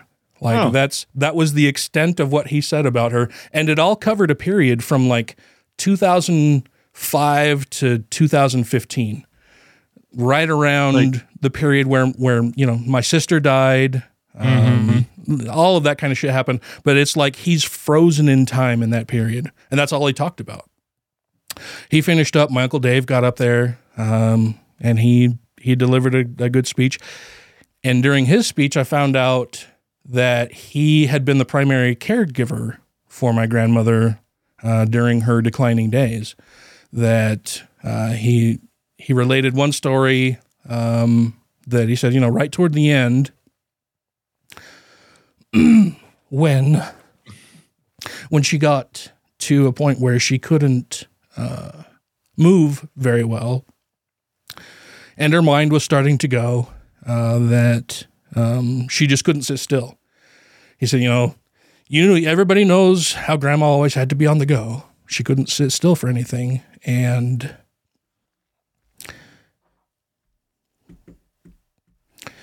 see, now's when I want to reach through the screen and give you a hug.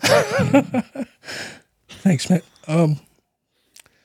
That he was there with visiting with her and helping take care of her one night, and he said, you know, she always had to go. She was feeling really anxious, and so she got up, and he said, then spent about 2 hours walking from the living room into the kitchen, into the bedroom. And it's a distance of maybe 40, 50 feet total. But he said she was frail enough that she could only take tiny little shuffling steps, and then would sometimes forget where she was or why she was even doing what she was doing, and would stop, would turn around, would try to talk. And he said, but all I could do was, you know, be there and try to support her. And then he said, you know, I ended up losing my temper with her because my grandmother loved to take hot baths, like not just any bath, but like a steaming, almost to the point of boiling hot bath. That was, when she was younger, that was the one thing that she would luxuriate about. she would spoil herself by taking a long hot bath. He said, so, you know, I drew a bath for her and, you know, led her into the bathroom and, you know, left her. She got in the tub, and he said, and then I hear the water running. He said, you know, I filled the tub with scorching hot water that she loved to where I thought it would be an acceptable level that would still keep her safe if anything were to happen. I left her to her own devices, and then I hear the water running. And he said, and then a short time after that, she came out of the bathroom and said that the water was too cold and she would wait until it warmed up. He said, so I walked into the bathroom and she had apparently turned on only the cold water and had then filled the tub to the overflow spout. Mm-hmm. And he said, you know, and I kind of lost it. And he said, I lost my temper with her. And I raised my voice and I told her, there's no way that water is ever going to get warmer. It's only going to get colder. And he said, and, you know, and I'll have to live with that forever because I feel a whole lot of guilt about that. But, you know, that was just one of the little things toward the end that, even though I lost my temper, it was just one of those things that was very indicative of my mom and who she was and what she wanted, even at the end. And he said, but, you know, then we got her settled in bed and everything is okay. But then the whole time he's talking about this, I know that my Uncle Dave has a wife of his own. He's got kids that are young-ish.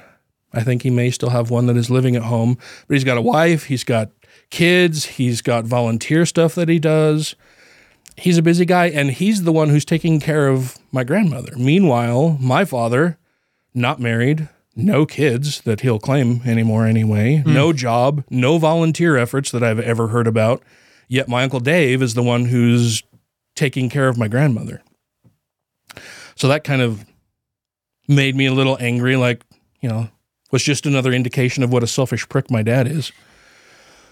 And so all of that ends, you know, they have some other people come up and talk. They did a song, and then they did the family prayer in the chapel, or the closing prayer for the funeral before they told everybody that it was time now to head to the cemetery for the burial or the interment or services, the graveside services. So, you know, the family files out of the building first, and Tracy and I just, you know, we're standing. They ask everybody to rise, so the family exits. We wait for that all to happen. Tracy and I leave through the side door again, go out to the car, and we're sitting in the car just kind of talking about things and stuff and junk, and waiting for the funeral procession to start. And there were a few things I don't need to talk about while we were sitting there. They aren't really germane, just things I noticed about other family members. But the procession starts. We join the procession and drive from the mortuary or from the church over to the cemetery. And we arrive at the cemetery, and we're in the long line of cars. And I told, you know, we're sitting there. It's raining. It's cold.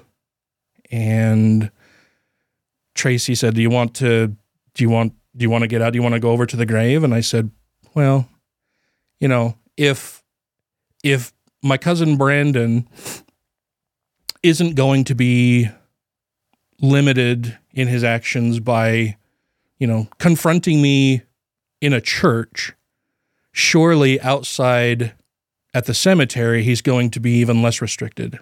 And I don't want to cause an even bigger scene. I don't want to upset people more than they already are. So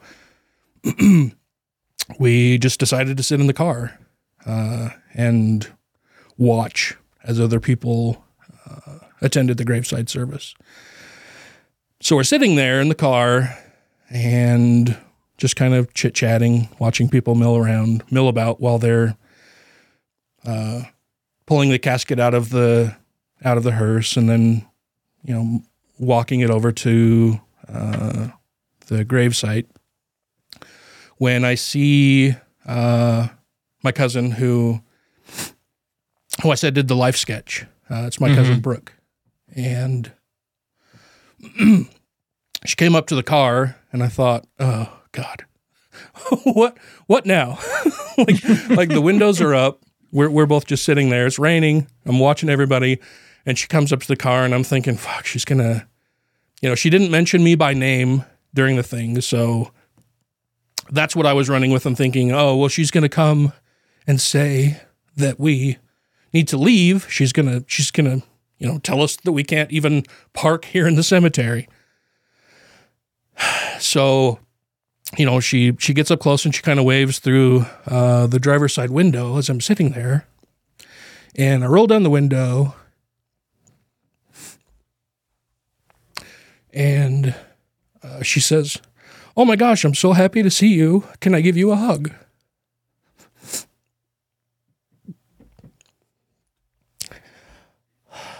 So I said, of course.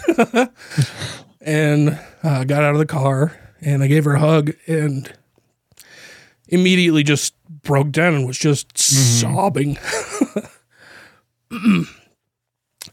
Just bawling.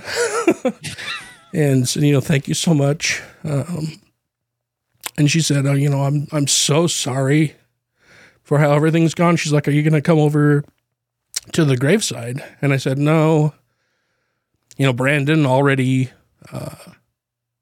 confronted us in the church and told us that we needed to leave, or that my dad didn't even want to see me there. So I said, I don't want to upset anybody. So we're just going to hang back over here. But, thank you so much for stopping and saying hello. And she's like, oh my gosh, I'm so sorry. And she started crying more and said, you were her grandbaby. You were her first and oldest grandbaby. She would have wanted you there. I'm so sorry that happened. I'm mad. And I feel so terrible that happened because she would have wanted you there. And I said, thanks. Hugged her some more. Told her again that I really appreciated it. And said, it looks like they're starting, so you should go. So then Tracy and I got back in the car and sat there for a little while, just kind of watching people. And then at some point I decided, well, this is silly, and just kind of makes us look like we're being creepers or being weird about it or whatever.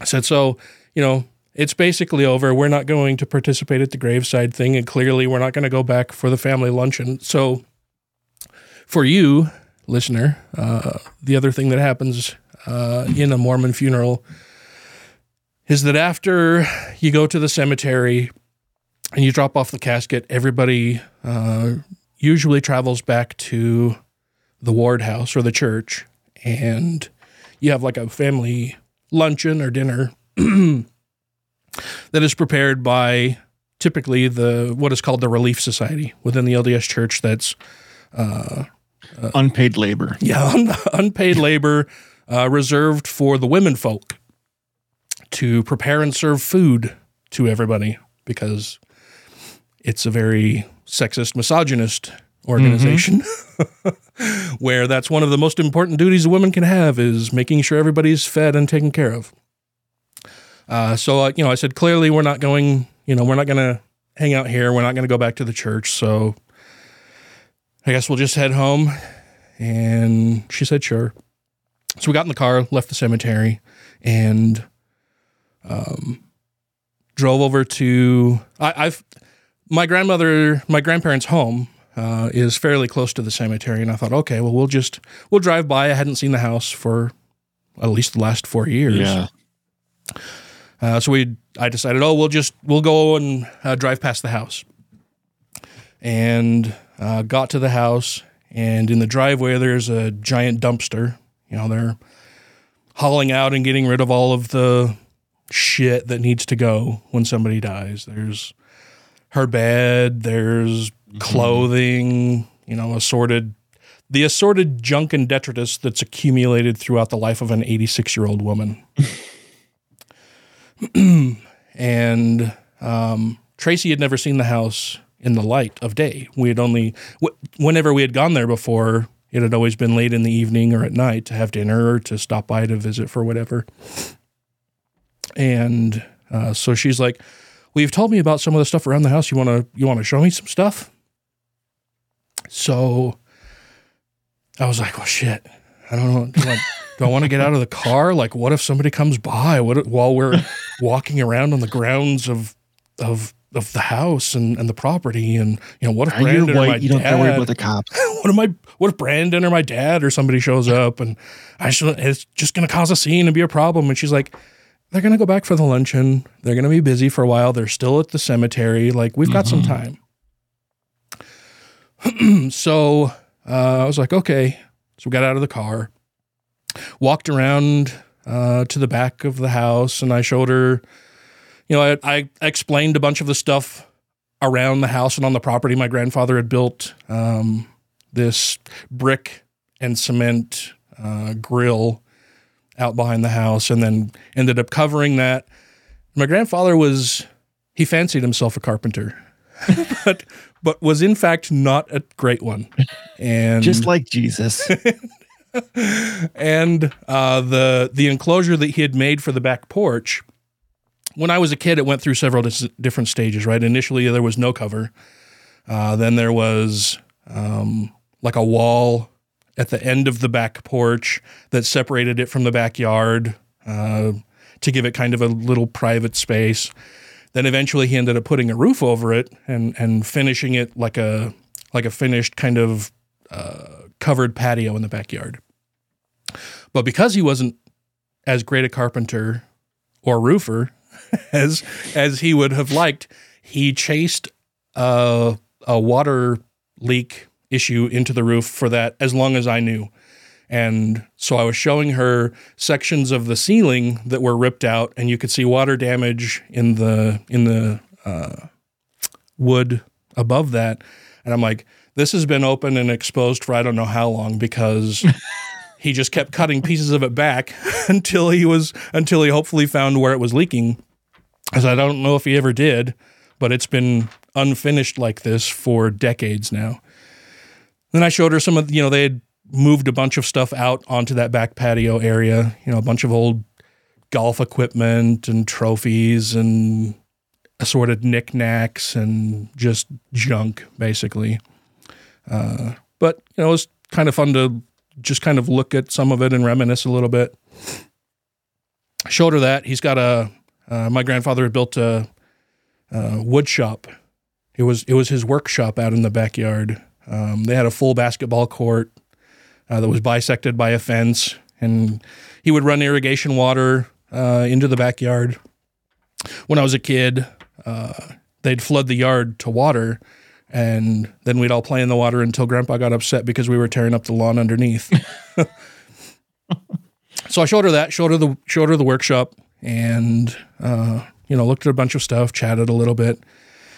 Walked back around to the front of the house, showed her the planter that he'd made, just kind of talked about some memories of being there from when I was a kid.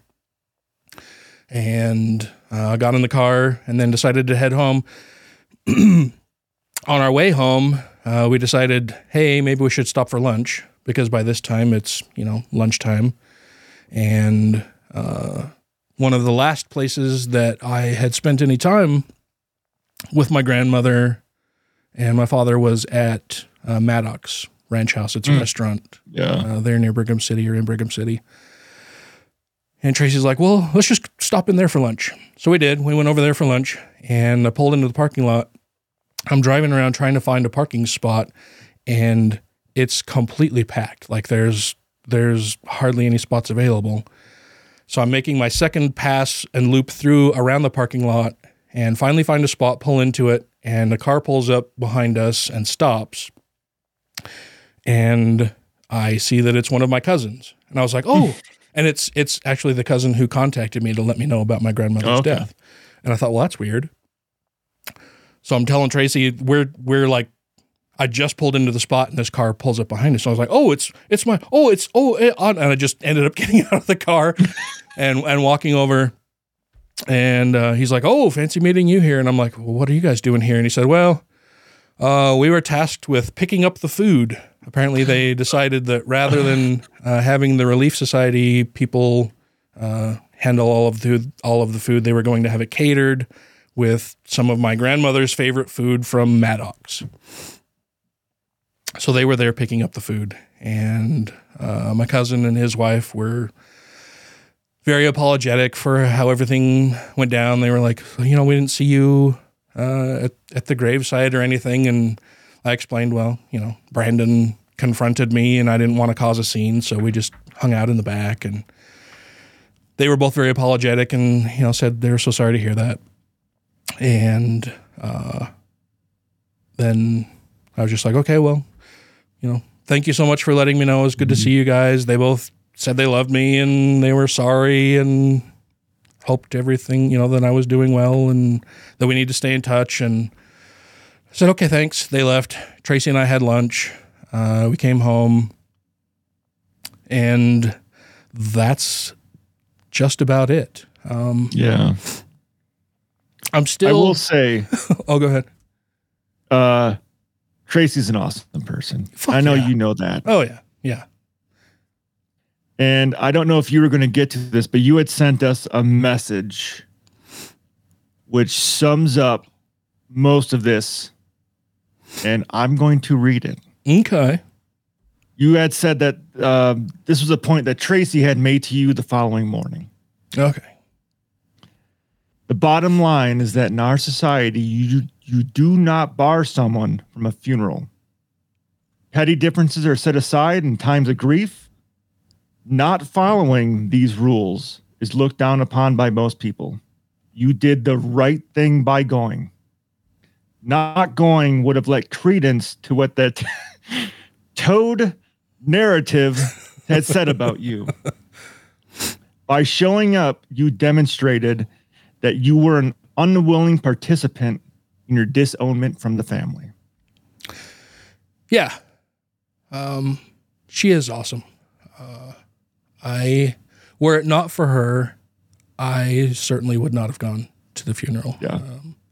It was only through her encouragement and support that I went. Had it been only me, there's no way I would have gone. Yeah, for sure. So I will be eternally grateful to her for that, for sure. She's fucking fantastic, honestly. I don't know what I'd do without her. She's awesome. But yeah, after that, I got a message from Brandon's daughter sent me a message on Facebook and said, "Hey, I heard about what my dad did, and I just want you to know how sorry I am and apologize on my behalf and Michelle." It would be her grandmother, Brandon's mother. Apparently, she heard what Brandon did and was also very upset. And so Brandon's daughter reached out and said, "Hey, I just want to let you know how sorry I am that happened. And, my dad's kind of an idiot sometimes, but I want to let you know that I'm glad you went, and I'm so sorry that happened." And she said, I didn't go because my dad and I, Brandon, she said, my dad and I had a falling out a while ago, apparently when she got tired of him being an abusive drunk. And she said, I haven't really felt like a welcome member of the family myself for a while. So I just wanted to let you know you're not alone and that I'm sorry that happened to you. And so we're friends on Facebook now. She seems like a pretty good kid. I say kid, I think she's in her 30s. But yeah, it's been pretty rough. Yeah. I haven't thought about it a whole lot. I haven't really, I think, come to terms with it. Clearly based on how I've been talking about it here. But I can tell right now that your leg is shaking. Oh yeah, sorry. I'm being a little it's antsy. weird because the back of your headrest is going back and forth, but you aren't. Yeah, sorry. I'm a little antsy. And it's understandable. Yeah. It's a lot of emotions. Yeah, it's been a lot. And this is going out to the public. Yeah. But I figured ultimately this would be hopefully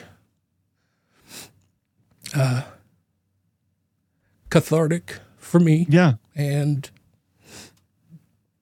kind of a way for me to get a little bit more closure. Something else happened yesterday that I'm sure we'll talk about.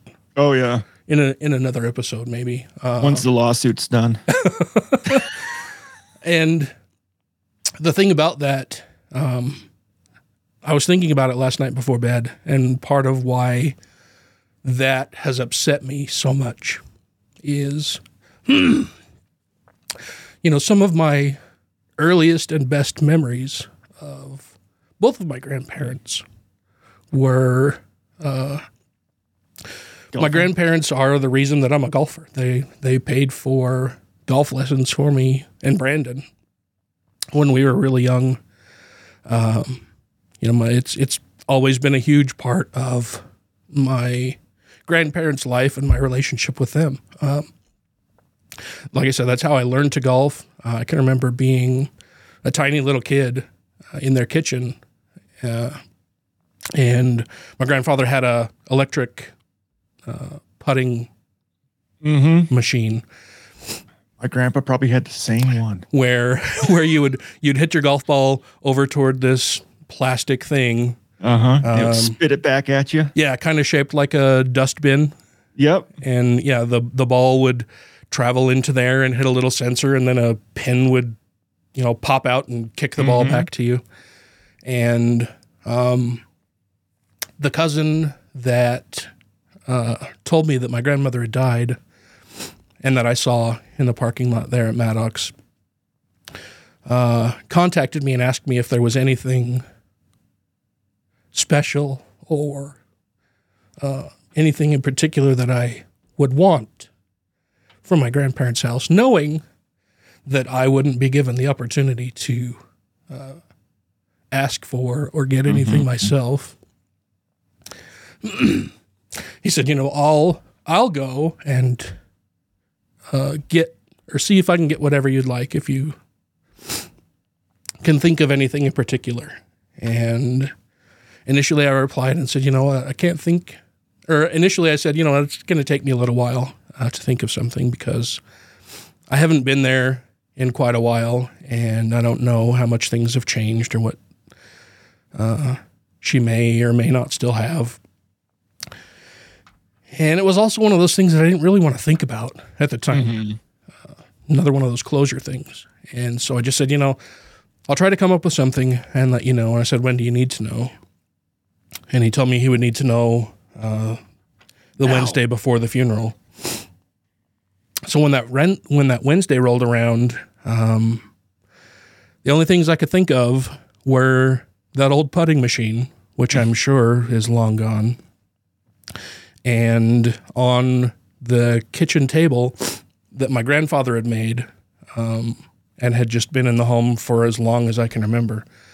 On the top of that, they had a candy dispenser with a wooden base and a glass top and a little sliding thing at the bottom of it that would, dispense candy from candy or nuts or whatever they happen to put in. I said, that's about all I can think of, but honestly, I would be thrilled with anything you can grab. So following the funeral and the family luncheon, everybody apparently gathered at the house, and that's when they were discussing different items around the house and who wanted what. And when I told him that I wanted that candy dispenser, he said initially, well, I know a lot of other people or a few other people have expressed an interest in it. And so I don't know, or I don't think that I'll be able to get that, but I'll try. And so Tracy and I, the next day or that night, we're just at home and we were still kind of talking about everything, and we'd had dinner. And she'd gone to the bathroom, and I got an alert on my phone.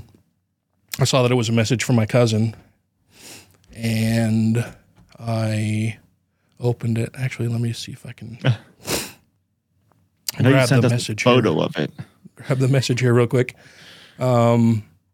He sent me a message and said, "I'm glad you decided to go. I don't think any." Oh, this is the message that this is when I told him that we were going to go. He replied back and said, "I'm glad you decided to go. I don't think anyone will be upset to see you there other than your dad."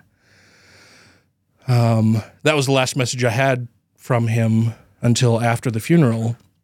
Tracy's in the bathroom. We'd finished dinner, and I get the alert on my phone to see that I received a message from my cousin. And the first message says, "I managed to bring home the candy dispenser for you." And then he followed that up with, and so I read that, and Tracy's in the bathroom, and she said she heard me just have this big gasp, like, and it was me reacting to that message and getting all choked up. So we got that, and then he said he grabbed a couple other things for you too, but it's hard to pick things, so I don't know how you'll feel about them. One of them is a couple framed pictures of me, and then another is this homemade putter that my grandfather had made. And it's this this awful little block of wood that's maybe 1.5 inches, 2 inches wide and about 3 inches long, and set into the top of it where the shaft meets this block of wood that is painted yellow is an inlaid picture of my grandmother that is then covered in epoxy or some resin. And that, and then the shaft on it is really short. It's only, it's just over 2 feet long. Well, she was short. And so thinking about it now, of course I loved that and replied to him and said, oh my God, thank you so much. I love every bit of it. I'm so thankful. Thank you. We took them out for dinner and had a long conversation afterward. That's a whole other thing. I learned a bunch of stuff during that. Anyway, so he gets that, sends me the pictures. And in thinking about it last night, after what had happened with this putter that I'm trying to get customized, and then that, facing some issues there that I'm still dealing with. But it hit me last night that part of the reason that I was so incensed and upset by the company contacting me to tell me that they're not going to do it is that I realized I tie a lot of my memories and even my sense of being and sense of self to golf and its relation to a lot of shared memories that I have with my grandparents. And then I realized too that tiny little putter, I sent a picture of it to my golfing buddies, and one of them replied back. He's like, "Oh, sweet man, the butter putter," because it looks like a stick of butter. Anyway, I realized that that tiny little putter is probably the putter that we used as kids in the kitchen in that little putting machine. And it hit me last night that that's a big part of the reason I was so upset and am so upset about what happened yesterday, because it's so linked to those memories of time spent with my grandparents. And then just that's another denial, another kick in the teeth of being able to hold and maintain those memories of them. And it was something that, I wanted to get customized and figured eventually this is going to be the last putter that I ever get. And I will use it for a very long time. I've got one of my grandfather's old putters. And I figured this is something that I'll be able to pass down to one of my grandkids, and it'll be something that I had personalized for me, and it speaks to who I am. And then that was denied, and that, it was just very upsetting, to say the least. But yeah, that's something else that we'll probably talk about here in another episode or two. There's been some developments around that. I know I haven't really talked about it during this episode, but holy shit, we are now at a little over 2 hours in. So yeah, thank you, Ryan, for allowing me to vent.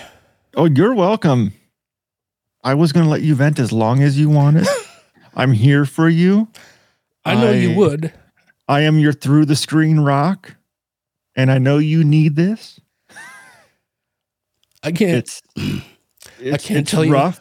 Yeah, I can't tell you how much I appreciate it and how much I love you.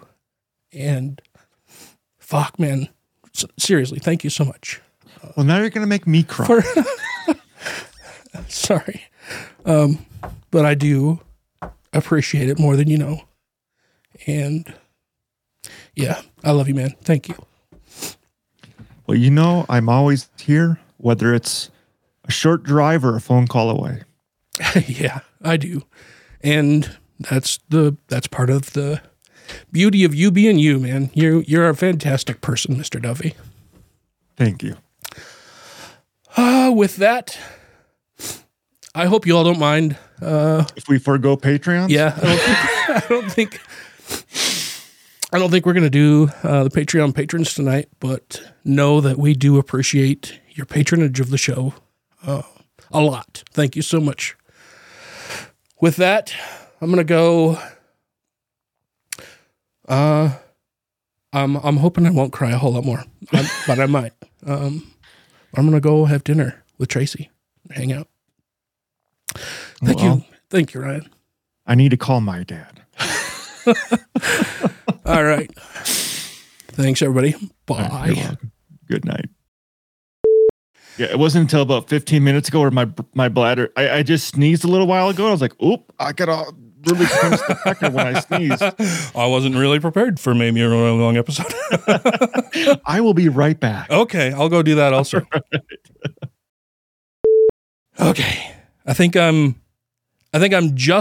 haven't eaten anything today, and so I'm drinking whiskey, and I'm trying to moderate because I'm either going to be just drunk enough that I can get through it easily, or I'm going to melt into a fucking puddle. I don't know.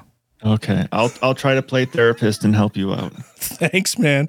I appreciate it. So we were gonna get into the funeral, yeah? Yeah. You ready? Are you ready for it? No. No, but I'll struggle through it.